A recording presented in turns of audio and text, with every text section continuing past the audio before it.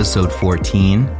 Today, we have a very, very special guest.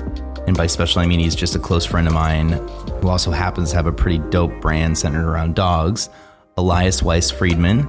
He is, as you know him on the internet, the Doggist on Instagram and a bunch of other platforms. He's developed a pretty incredible brand just taking portraits of dogs and telling their stories while walking through the streets of the world, not just New York. So he has a really interesting story. He turned the unfortunate event of getting laid off into capitalizing on it as an opportunity, because it was an opportunity for him, where he decided to pursue what he's most passionate about. He's always had a creative angle. He loves dogs through and through. And he's built that into an incredible team and an incredible family of brands sitting underneath the Doggist. And we cover a lot from just what helped him power through what seemingly would be a pretty weird career to tell people every day. It's not exactly what you would outline as, well, I got laid off and now I'm going to walk around taking pictures of dogs because I feel like I can build the iconic dog portrait brand. And that's not exactly what the Doggist is, obviously, but you can imagine the pushback that one might get when they tell you that that's the career that they're pursuing and they haven't even created an Instagram account yet. Elias did it, and he's continuing to do it. He's doing incredible things. There's a philanthropy aspect of it, finding dogs homes by using his platform. He's turned it into a pretty phenomenal business with a bunch of different revenue streams, and I'll let him detail that, but it was really a pleasure to sit down with him and for him to take time out of his chasing of canines. So without any more rambling, Elias, episode 14, Tartar Project. Thank you for tuning in.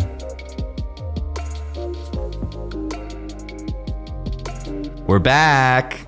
Thank you so much. You weren't supposed to speak yet. I just couldn't wait. I'm kidding. When do I speak? Today, we have a very, very special guest. Actually, I don't even know the full name that you want me to use. Is it Elias Friedman, or is there a Weiss in there? I throw in Weiss a lot. Elias Weiss Friedman, because my mother kept her maiden name. So, why not? Yeah, it's a hat tip. Yeah. Hat tip to the fam. Mom. Moms are great. Starting with a shout out to Mom. Shout out to my mom. She listens every week, and I really appreciate it. And gives feedback on episodes, too, which is nice. Phil? Yeah. Not what she sounds like, but it's amazing. Anyway, Elias has a very, very, very special brand that I have had the privilege of seeing grow from literally day zero, because he started it 6 years ago. This is a unique episode because I can actually say and mean, like, I knew Elias before he was the Doggist, right? Which I'm very proud of. People don't believe me. Yeah. Believe it. You knew me. You were hanging out with me before I was cool, so to say. Yeah. And now I just reap the benefits of the Doggist. That's right. You're one of the few special people that reap the benefits. Can you tell the Tartar Project listeners what the Doggist is? Yes, surely. So I photograph dogs around the world. That's sort of the one sentence thing, but it's kind of like Humans of New York for Dogs. I walk around New York City. I'm based out of New York, but I travel the world, and I stop people on the street and I ask about their dog and take portraits of them and ask for like a simple sort of anecdote or something funny or interesting, and just want people to start talking and share those pictures and stories online on social media, Instagram, Facebook, Twitter, Tumblr, and thedoggist.com. And I think I photographed about 40,000 dogs in the last 6 years. So you've been cutting back a little bit. That's not really, impressive at all. Highly sarcastic. Just kidding. Yeah, no. That's insane. I've gone through a lot of knee pads and ruined a lot of pants and dished out a lot of cookies. Cookies aren't. And you've gone through a considerable amount of squeakers. Oh yeah, the squeakers. There's no shortage of squeakers. I only wear one pair of pants basically, or one design of pants, and there's squeakers on one side, dog treats in the other, lens wipes in the back for dog slobber, trash in the other pocket. Of course, naturally. The catch-all. And business cards in one. So it's just sort of like I've sort of gained this whole outfit, this suit. I put on the suit every morning. You know, growing up, Batman was my favorite superhero, and now you're the doggist. I won't say that I feel like Batman, but there are moments. That's what it's about. I have a job, and then I take off the suit, and then I'm not trying to be like some recognizable celebrity person who's in front of the camera. You're the guy behind the camera. And you're telling the story of the dogs. The dogs, yeah, leading with the dog story. This is about the dogs, and I feel like that's been part of the brand since the beginning, which is an escape from the vanity of people. You know, like dogs don't care. They don't have an ego. They don't care about how they're perceived. They don't care that when you take pictures of people, what's the first thing that happens? Like, oh, can I see it? Yeah. Oh, wait, no, that one's not good. This angle. Yeah, that one's not good. Can you take 10 more? My eyes are closed. And then they don't, and then they say, why'd you post that? I look like shit or whatever. Yeah. Whereas dogs, you can shoot with like a super goofy wide angle lens and make them look ridiculous, and they don't ask if their nose looks big. They just love how their nose looks. Yeah, no matter what. Happy about everything. They don't care. They're happy. They're above it. We don't deserve dogs. We really don't. That's what it comes down to. We really don't. And but somehow together, dogs and people, are like yin and yang. Because the dogs want our love and attention and food, and we want their unconditional love, and we have the food and the attention. We have it all. We have what they want and need, and so it ends up being a great relationship. I agree. One thing, my favorite thing is seeing the uniform. I guess once you come out of the phone booth is what I'm trying to get at. Yes, and you're in the doggist uniform. Yeah. It's game on. As a bystander, seeing you rock your craft, I get into a zone for sure. Truly does. And once he can't turn it off anymore. But once he sees a dog, either across the street or in another room or something, the craziest look goes over his face, and it's a beeline for that canine. It really is. Maybe we should. That would be a good tagline for the canine. Yeah, make that your signature move. All right. We've traveled a fair amount together. We went to Italy together. We did go to Italy together, and Elias mentioned before that today he's not wearing them. He's risking it a little bit, occupational hazard. I'm on Doggist Light today.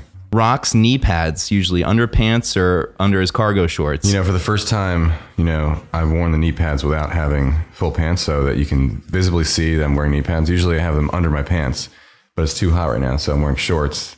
And this last week, for the first time in 6 years, I am comfortable enough with what I'm doing, I guess. Yeah, with your approach. With my approach to just have the knee pads out and just screw it. Love it. I love this is Doggist 3.0, essentially. 3.0, baby. It's crazy. All right, so we'll take a couple steps back. I guess a lot of steps back. Where'd you grow up? I grew up outside of Philadelphia, suburbs. Oldest son to Jewish doctors. So there was certainly that sort of, from a young age, sort of this lingering expectation of like, oh, well, what are you going to do? And you're going to set a precedent for your siblings. I have a brother and a sister too. So that, and my, my parents work all the time and they love their work. But I never sort of had that dedication to school. And I was always like, I had this entrepreneurial and creative spirit. And a goofy spirit. And how would that spirit come out while you were growing up? Like, did you have like a lemonade stand, or was there other avenues? It definitely started with the lemonade stand. The first way to make a couple bucks. The original, the original way. It's the classic, tried and true on the corner. Guilt trip passerbys into buying lemonade from you. 100%. And then I started a business called Rat-a-Tattoo, which was a temporary airbrush tattoo business.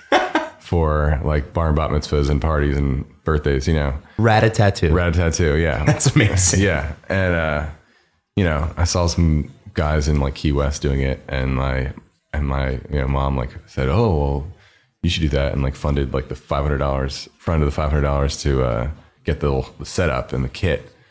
And then I ran with it, was charging, $150 an hour to these, because these parents spend so much money on their kids' parties and whatever it is. So I was making a good amount of money in high school, and I had like an assistant, and it was a first sort of venture into being my own boss. Did you keep that business going once you went to college? Not really. I dabbled. I went to like little fairs and things, but it was just sort of like pocket money. Totally. However, my cousin now has continued that legacy. He called me last year and it's like, so I'm thinking of like starting doing the tattoo thing that you did. Do you mind if I do that? I'm like, sure, go ahead.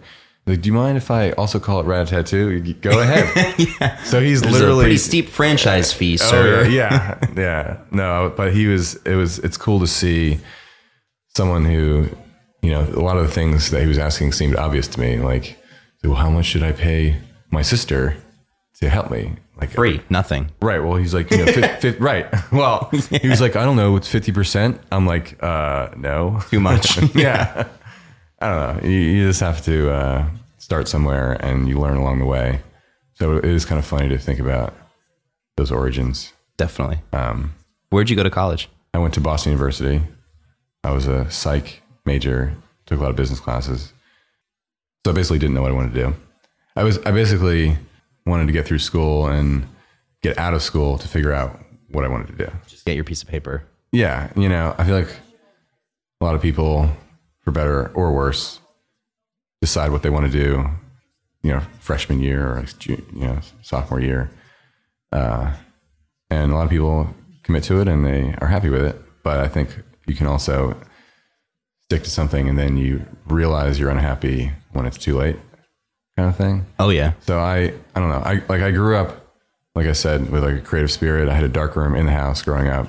So I was always like into photography and into dogs. So I've always been a doggist. I've always been before the doggist. Before I became, molted and wow. And went through what do the butterflies do? Metamorphosis. There it is. Thank you. What do butterflies do? What do they do again? So you're in college.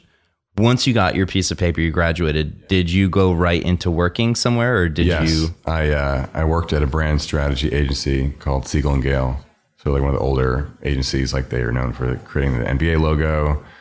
I worked on the Mount Sinai whole brand refresh and mega brands, Amex, YMCA. So you're just like, it's really, it was great to learn how companies should communicate and tell their story, and it's all just like storytelling at the end of the day. Really internalize that for the future. Oh, totally. And I learned more, I think, in those 2 years than I did in college because I was just surrounded by people who were smarter than me. And you had to keep up, and I had to keep up and figure it out, or sharpen and learning new things and words and like learning how to distill what a brand means to people. Because people, I think of brands as individuals in a room at a cocktail party, and when you think of them in your head, it's like, oh well, Nike's kind of like this and that, and this is how they act, right? And this is what they mean. So they're just kind of like characters in your life. So that was sort of an epiphany. It's like, oh, like, that's all it is. You're just kind of creating a system of communication and identity, and hoping that people like it. I think that's the reason that a lot of people flock towards brands and have a real affinity towards brands, is because they humanize them. They definitely identify with them in that way where they're part of their lives. And I see Nike on Tuesdays when I run, just like Sharon. So it's just very much in that vein. So I definitely agree with that. Totally. And they've done an amazing job at distilling who they are and who they are not. Definitely. And that's where I think that's sort of the thing that, the Doggist is growing currently, and it's expanding, and it's important now to sort of understand who we are. And we'll get to that, I'm sure. Oh, yeah. But well, actually, I wasn't planning on talking about it at all. Yeah, that's off the table. As you can tell, we're 12 minutes in or so at this point. We are very sarcastic when we're together, and I'm trying to turn it off. I can't turn it off. I get excited when I see Elias. Just gotta run with it. we kind of riff on that, so do our best, and I'll call it out every time it happens. I'm very self-aware about it, but at the same time, I'm probably not going to be able to stop it. So sorry, I'm not totally sorry. There's like a moderate iota of sorry from me. I have zero sorriness. Yeah. Well, no, that's good. You're the talent, so that you can afford that. Right. That's great. You can't though. I know, not yet. Not yet. Definitely, I'm far from that. Yeah. So far. Give it a few more episodes. So brand strategist, Yes. So I was brand strategist, and that was part of the layoff. which is fun. Which, well, you know, Damn it, there it is again. There it is again. The Wow, sarcasm. You just can't. I turn looked it off. right in the face. Yeah, and you said, "We're doing this." Yep. Sorry. Right, here we go That again. one I was sorry. Part of the layoff, though. You continue. Sorry. Yeah, no, I was part of the layoff. You know, we didn't win Exxon, and they had to let go 40 people, and luckily, I guess you could say I was one of them. But you know, I think I always had one foot out the door. Like it was a self-fulfilling prophecy, so to say, in that like I was good enough to keep my job, but not good enough to really, you know, at the end, you know, when they have to let go of people, I was dispensable. So that was like an awkward day. And I was like, okay, I have this opportunity to not get the same job somewhere else, which is what a lot of people would do. Yeah, you're and have fresh to start. do. And so I took that opportunity that I basically, my parents were helping me, you know, not have to get a job immediately. I basically had a year Yeah. Figure it out. to figure it out. And I took that year and When did made a whole you- thing for myself. So did you originally take that year and you knew you wanted to do something along the lines of photography? Did you have inklings about other paths that you wanted to go? I started doing brand strategy for my friends who were doing startups. So I started in the startup space. That's when I was like meeting with you. And I was like, any ideas that you have? what Or, should like, I do? Just bouncing ideas off. I remember that. I started talking to more people, and then I had this idea called Barking at Dogs, where we interview people's dogs on world news, like a video comedy web series. I remember And this. that was the first sort of step into accepting my insanity. Or, you know, at the time it felt crazy. Like we're going to run around with a camera and like get dogs to bark and then Make up fake interview questions. Make up just random like interview questions about world news or whatever. And then transcribe what the dogs were saying into subtitles and just it was just the most ridiculous thing, it seemed.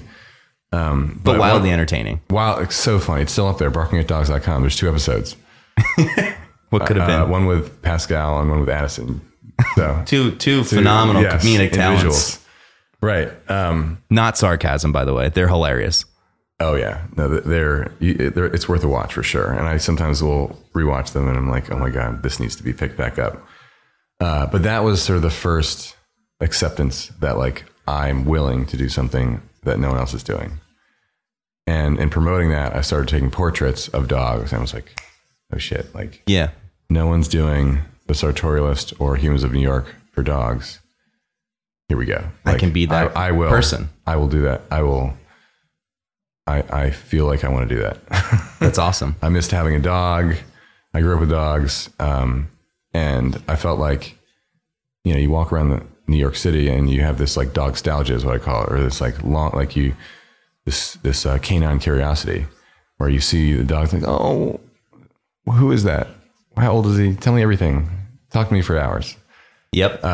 But we don't. We just kind of walk by and back to Instagram. Anyway, what was I doing? But dogs, you know, I felt like that was a problem that I wanted to solve, at least alleviate, in telling their story. So I will be the one who will approach that person with a camera, and I will ask them questions that you want to ask, and I will have this moment with the dog that I always felt like I spoke dog, like I spoke their language, like I'm the guy at the party who's messing around with the dog. You know, the whole sort of vibe. I can confirm he can speak to dogs. Yeah. They have a real calmness around Elias.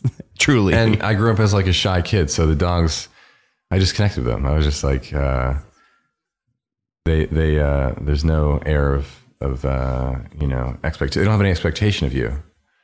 They're just happy to meet you. Yeah, and hang to out. see you. To see you, yeah. Do you have food? Do you have attention? Oh, Right. you're the best person in the world right now. Yeah, and I love that. And I knew that many other people would love that. And that's where sort of the business side of things occurred to me, where it's like, oh, wait a second, I can do something that I absolutely doesn't feel like work, that I love, and I can conceivably create a business out of it. Because this was like 6 years ago, the beginning of Instagram.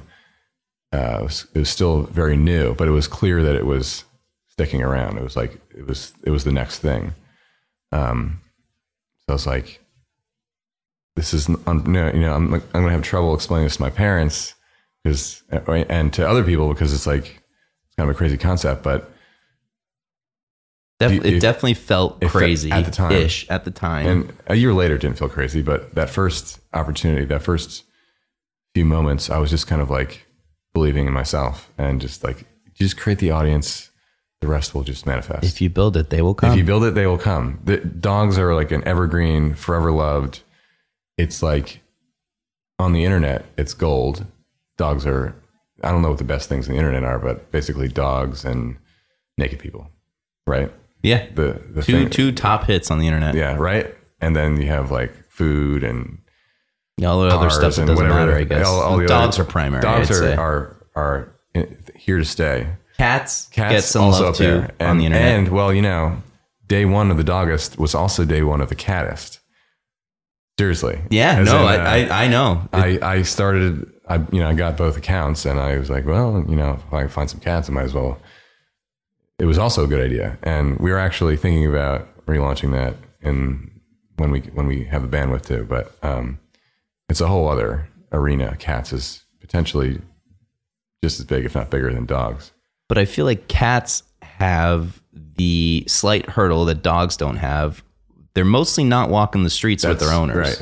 It's a totally different approach to the project, because I'm doing what I'm walking around New York City. That's like the dream, right? Everyone wants to do that, and other amazing cities. And I'm talking to people and getting lunch and whatever. And that's how I do my job. Whereas cats, you have to like make appointments and go chase them under people's furniture, their house, and like they're very sly. Yeah, and they're not as generous with eye contact, and they're just harder to sort of to get their attention. Yeah. But if anybody can figure it out, I have full confidence in you. Oh, I have faith that we will find, and if it's not me who's shooting it, we will find a catist. I've never had a cat. I think they're beautiful, and I would like to have one, I think, at some point in my life. But I feel like there's someone out there. It's like who can speak with them a little bit better. Here we're going back to the Batman analogy, where we need a Catwoman. Yeah. Right. I'm not going to promise anything, but certainly there is an interest in cats as well. Could we at least say it's a definite maybe? Definite maybe, for Amazing. sure. That's the perfect amount of commitment that I'm looking for for this project. Hey, you never know. So you're walking the streets. You've coined yourself as the Doggist. Mm-hmm. Did it take you a while to come up with the name The Doggist, that you knew that you wanted to be known as The Doggist? Was it a whole process, or did it kind of just click while you were shooting the photos and like, oh yeah, I'm going to make it this, and if I need to change it later or whatever? I think it was like a definite moment. I think I was in SF, and I just sort of like woke up, and it's like the sartorialist for dogs, The Doggist.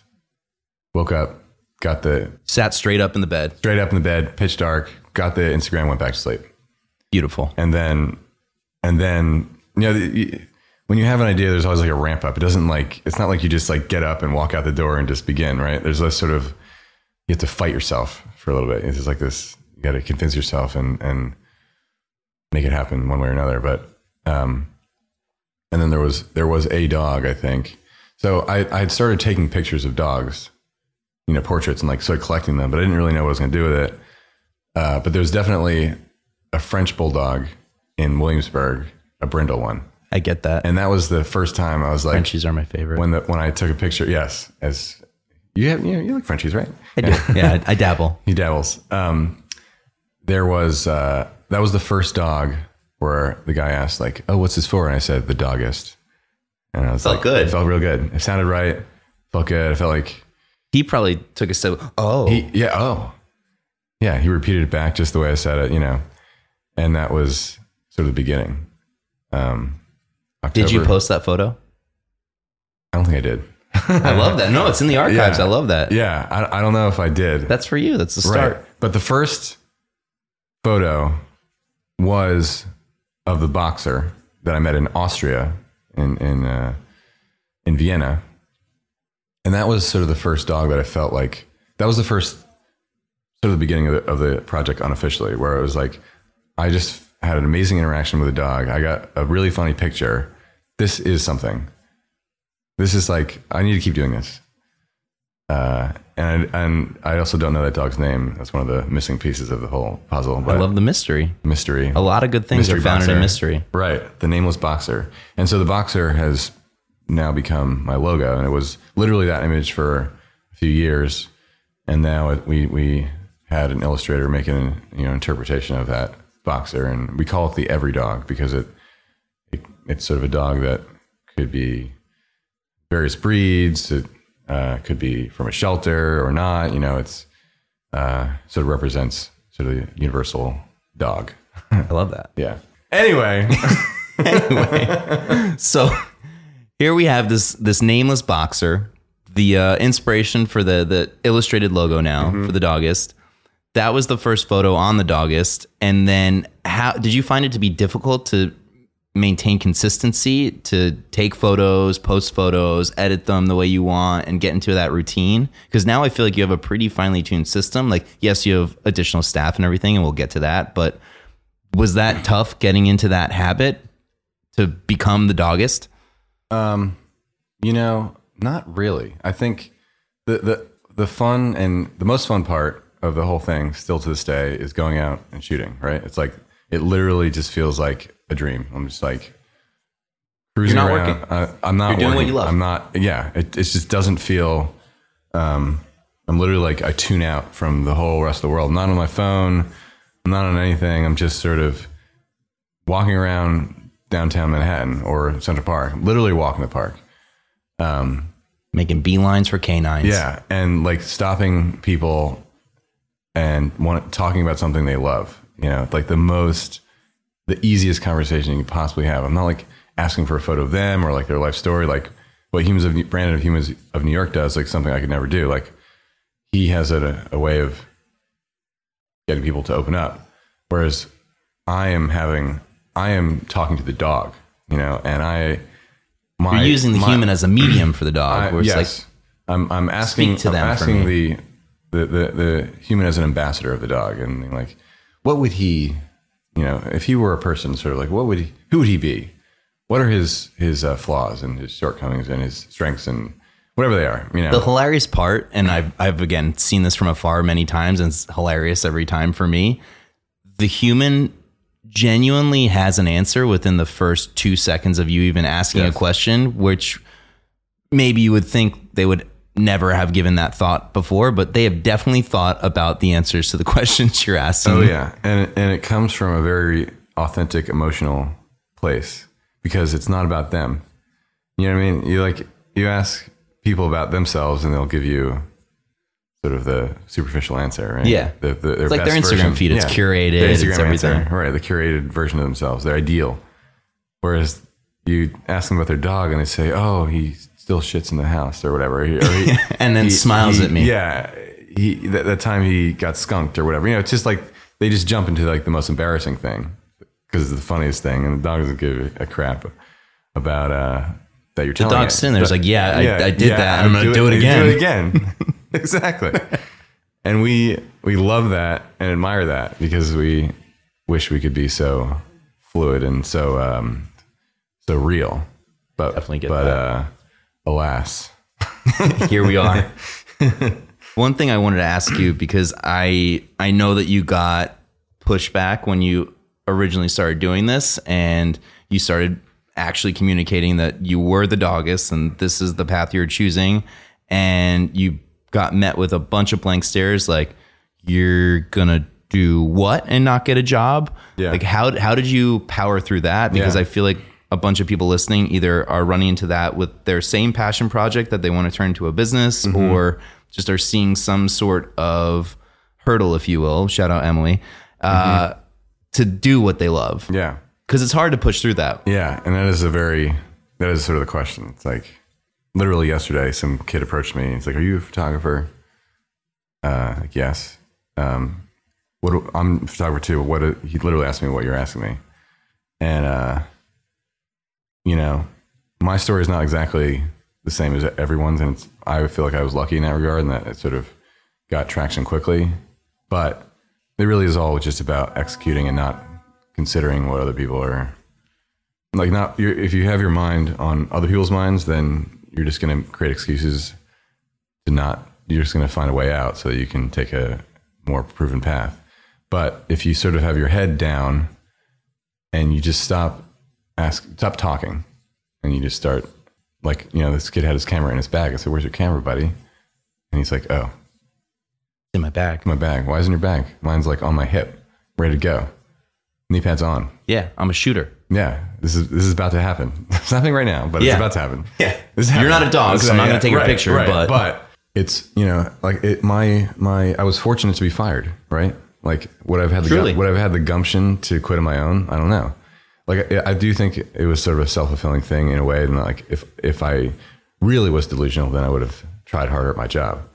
But I was sort of gearing up to get fired in a way. So yeah, like I started in October of 2013, and then by December, Huffington Post picked it up, and that was sort of like the first like thing that I like put, showed my parents in their face kind of thing. Yeah. See, it works. See, I'm not an idiot. Huffington Post believes I'm in onto me. something. Yeah. Well, just sort of like recognition I know. that I had started. You're onto something. I wanted to create the Sartorialist for dogs, and they called it the Sartorialist for dogs this year. It wasn't like it was happening. It wasn't like I tried and like, close, but your pictures aren't very good.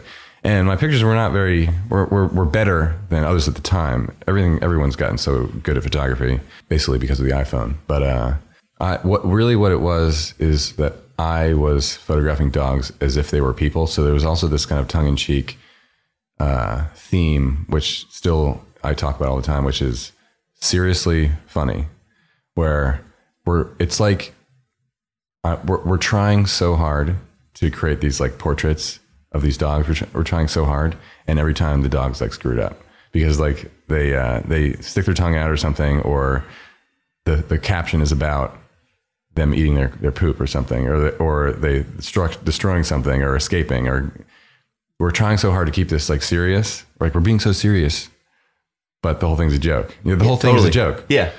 It's meant for joy. It's yeah, and that is very like I'm trying to create this formal sort of like shallow depth of field, this dramatic moment with the dog's eye contact, and it feels like this dramatic thing is happening, and like the dog knows it's having its picture taken.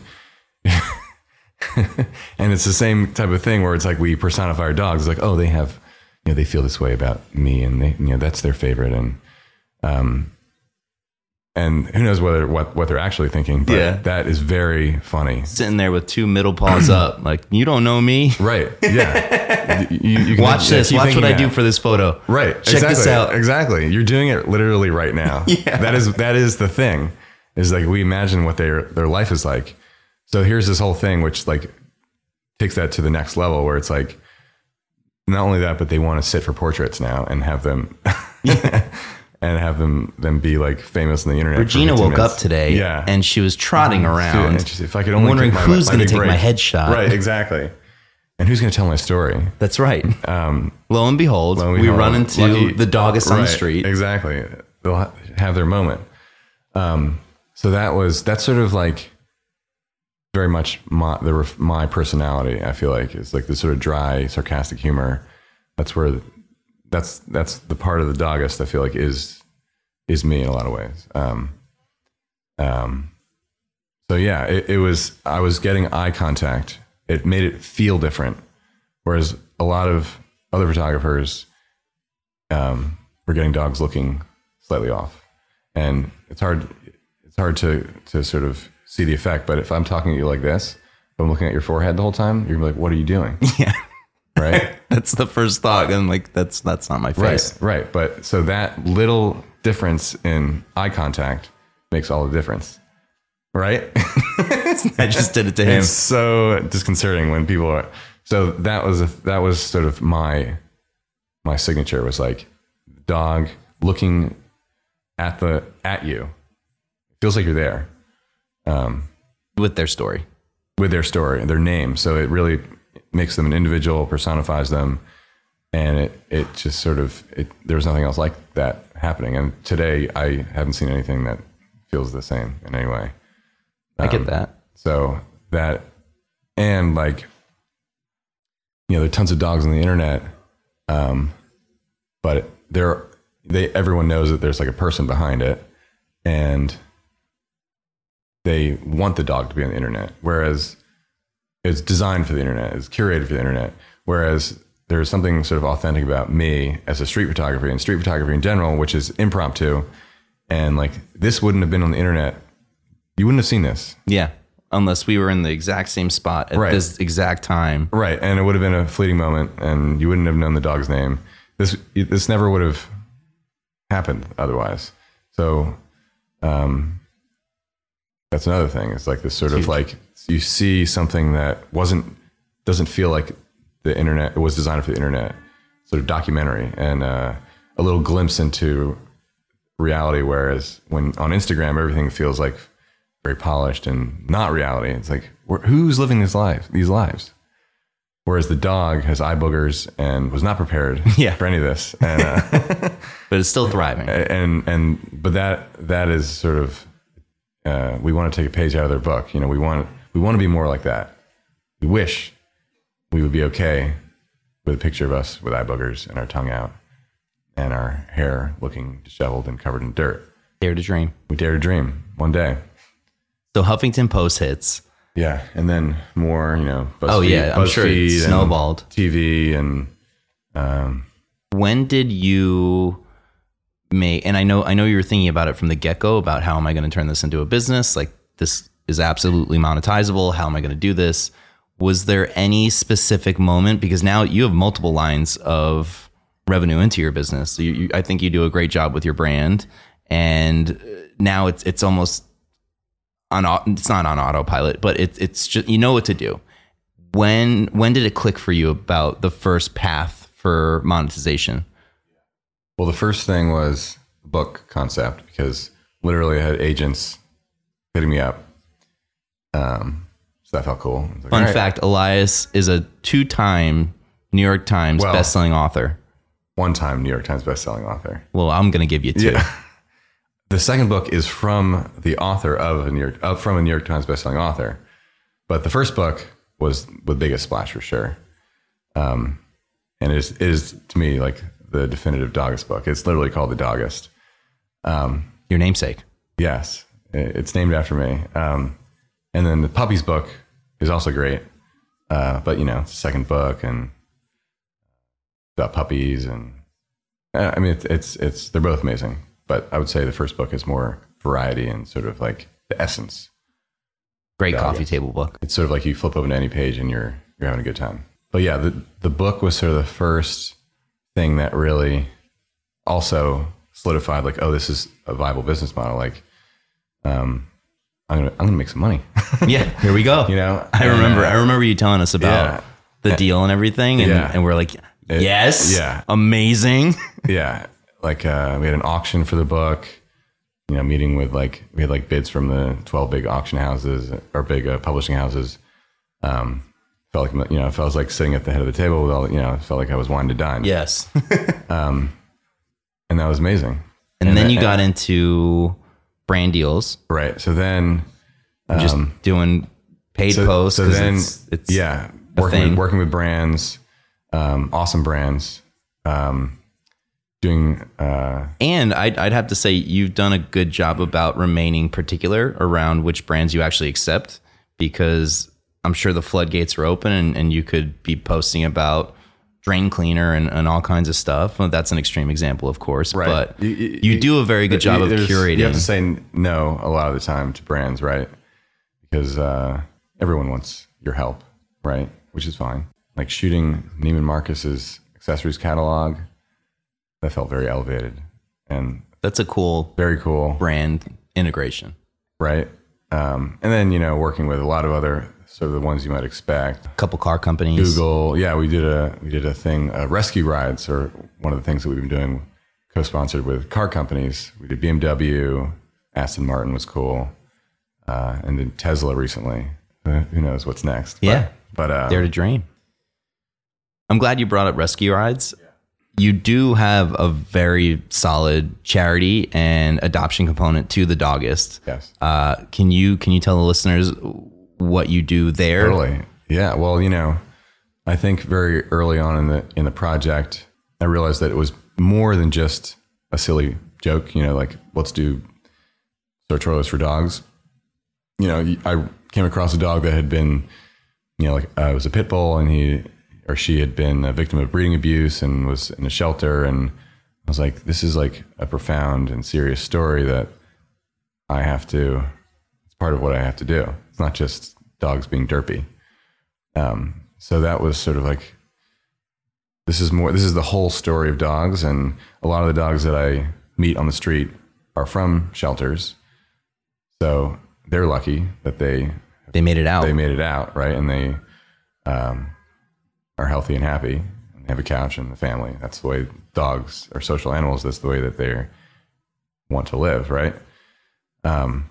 So, I felt like I wanted to go to the shelters and tell these dogs' story that aren't walking on the streets yet. I'm lucky that my job is literally a walk in the park, but sometimes my job is to be in a shelter that smells and is loud and it's depressing. And you're able to use the platform that you've built up through the derpiness to hopefully find a nice, kind, comfortable home for some of these shelter dogs. Yeah, if I can help, then I have to. If I can, then I have to. So that's been a part of the project from the beginning. You have a pretty good success rate too. Oh yeah. I mean, regardless of whether or not a dog gets adopted because it was featured on the Doggist or someone saw it that way, every dog that I have featured has found a home one way or another. And it's whether or not it's that dog, you gain an appreciation for the plight of pit bulls. You gain appreciation for that organization that does all they can to help these dogs and transport them and all, the whole 9 yards. And it's just part of the story and probably makes you appreciate your dog more and opens you up to the idea of adopting a dog instead of going to a breeder. And, I do believe that you should do what you feel like doing either way. And you're not saying a breeder's bad, but if you're indifferent or if you can and you want to adopt, you should probably adopt. Yeah. There's nothing, dogs who are mixed breeds that are not purebred, so to say, are unique, one-of-a-kind dogs who are very good. They're good boys and good girls. and it's very powerful feeling that you get and fulfilling thing that you're doing a good deed. You save their life. If not their life, then you're making space for another dog to not, be put down. So great. It is a moving part of the project, and it's very important that I do that regularly, and I do, and it's powerful. Charity component, business component. The second foray into revenue, actually third, because we talked about two. Merch, was that the next jump? Doing the t-shirts and now tote bags, which just came out. Oh yeah. No, so then I guess a few years in, I had a project manager who was helping me, manage everything and manage all the product stuff or the projects.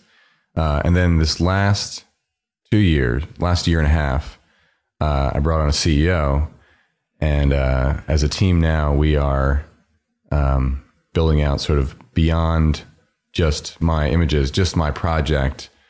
How can we create something for people, for dog people, essentially, for a full-on lifestyle brand? Yeah, a lifestyle And how do you, like, I feel like the whole, what exists currently is kind of cheesy. It ends up being like, dog, mom or whatever it is. It's not really done in an elegant way. And as a New Yorker, there's sort of this street style minimalist aesthetic and the sort of polished, sort of simplified look. And that's what I wanted. I wanted that for myself. And, I saw, people wear the Polo logo all the time or the Lacoste logo. Why not make it a dog? And I wear it basically every day. And when I wear it, I feel like people see me and they're like, oh, you're wearing a dog on your shirt. I like you. I like you. You're good people. Yeah. So that's sort of like that was sort of the other thing that I wanted to solve for is like, how do you walk around and be a dog person without saying literally dog person? Yeah. Although that is a concept that we're working on. As it should be. Right. People like direct. They don't want to beat around the bush anymore. And we've also have like now sister brands to the Doggist, which are the Dogs Collective, which is sort of user submitted and like memes and sort of we think of it like a family. So the Doggist is like the eldest child who's like trying to, be serious, but sees that, siblings are having fun, wants to have fun too. Yeah. But the collective is sort of the place for the community to submit their pictures, and we can just be a little more experimental with things. And we also now have 2 dogs, which are part of the team. We have Finn. His account is called Keeping Finn. And that came out of a project, the first rescue ride where we fostered a dog from Puerto Rico. And I invited my brother to come with me on this trip. And we both, everyone fell in love with the dog, but he was in a position to keep the dog and take the dog because he had been traveling around the country in a Sprinter van, living the van life. And the dog sort of makes that all worthwhile. Yeah. Makes it, 10 times better. And he had quit his job and I gave him my camera and he had been he has his own story that's sort of like, finding your passion kind of thing. So now he has this whole platform and this whole following, it sort of was launched from the Doggist and he has his own whole thing going on the Doggist sort of, we represent him and he's getting his own deals. He just got something with LG and another branch on the brand. Exactly. And then more recently, Isabel, my project manager, rescued a dog from Korea and his name is Simon and his account is Simon Sits. And, it's a whole second, another thing. So the project is definitely expanding. It's beyond me. I'm still doing the work. Yeah. I'm still like, you're still the Doggist. Every picture is mine. It's what I love to do the most. But we're sort of the Doggist name and umbrella brand has more things to grow into, bigger shoes to fill. Because I think as a brand, it does have that versatility. It does have the sort of legs. So we're figuring out now and how to do that. We're working on creating our brand platform and distilling like, who are we? What is the Doggist? What are these sister accounts? How do we communicate? What's our voice? So that as we expand, we can stay true to that instead of be discombobulated. And, that's just like we want people to be consistent and totally, and not all over the place. We want the brand to be something and not other things. So great. That is the challenge and, it's going well. But for me, I'm not just a photographer and an adventurer anymore. I am still those things, but I am now I'm designing clothing and it's hard. What can't you do? Well, not everything, but it's just a whole different challenge. So, but that's what being an entrepreneur is like just keep going, and the problem gets more complicated and bigger, and you're like, well, we'll figure that out too. We listed out a bunch of accounts. The best place for people to find you is at The Doggist on Instagram. Yes, the DOGIST. And then we're going to link all the other accounts in the Doggist world, Nice. the Doggist Collective, Finn. Yeah, Keeping Finn and Simon Sitz. Yeah, and also Waffle Nugget is another Bernie's Mountain Dog. It's my CEO, Kate Spears' dog. I love that. Yeah, so we have a nice little family going on. I am still dogless, which is, it pains me to say, but At the same time, it's actually probably better because you do a fair amount of travel, and it's actually better for the dog that you are dogless right now. Yes, it's the question I probably get most often. Is like, what kind of dog do you have? And I have to. All of them are my dogs. Right. Well, that's what I say. They're all my dogs, kind of. But I still go home and there's nothing. But it's kind of like I'm a very sort of. I think of myself as like responsible person. So it's like having a kid. It's like essentially having a kid. And am I ready to have a kid right now? Soon-ish, a couple years maybe. Next chapter. Yeah. But like I'm a single guy. Like I need to like find my person. I need to, and then we can talk kind of thing. I need to focus more on like this growth stage of the business too. It's like a very fast moving thing. And I definitely get my dog fix. I don't know. There's never a good time to say. You just have to say yes. I do want to highlight though, Elias did just drop that he is single. So we can glaze over that. We can address that. That's fine. But that was put out there into the world. And it is what it is. Yes. And if you see me on the apps, don't ask about what my favorite dog is or my favorite dog picture is, because everyone asks that. I get it. That's just a fun tip. Yeah. Hopefully your future partner is listening to the Tartar Project. Know. That's honestly why I'm here. I think to find the love of my life. Before you go, last question.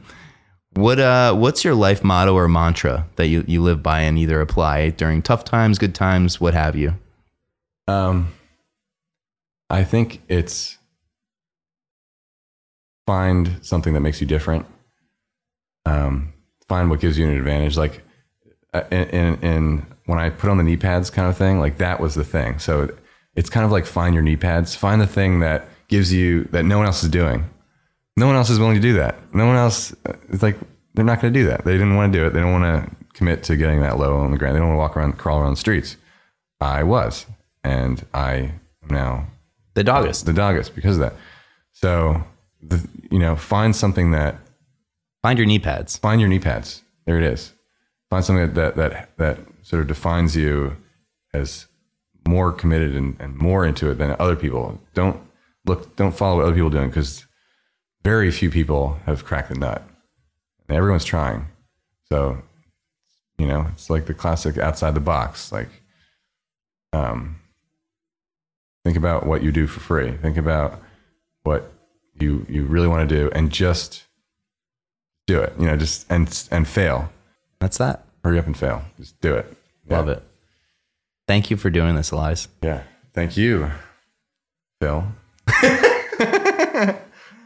If that is your name. It is. I can confirm it is. Phil Toronto. I'll catch you guys next week. Thank you again for listening to the Tartar Project. We covered it.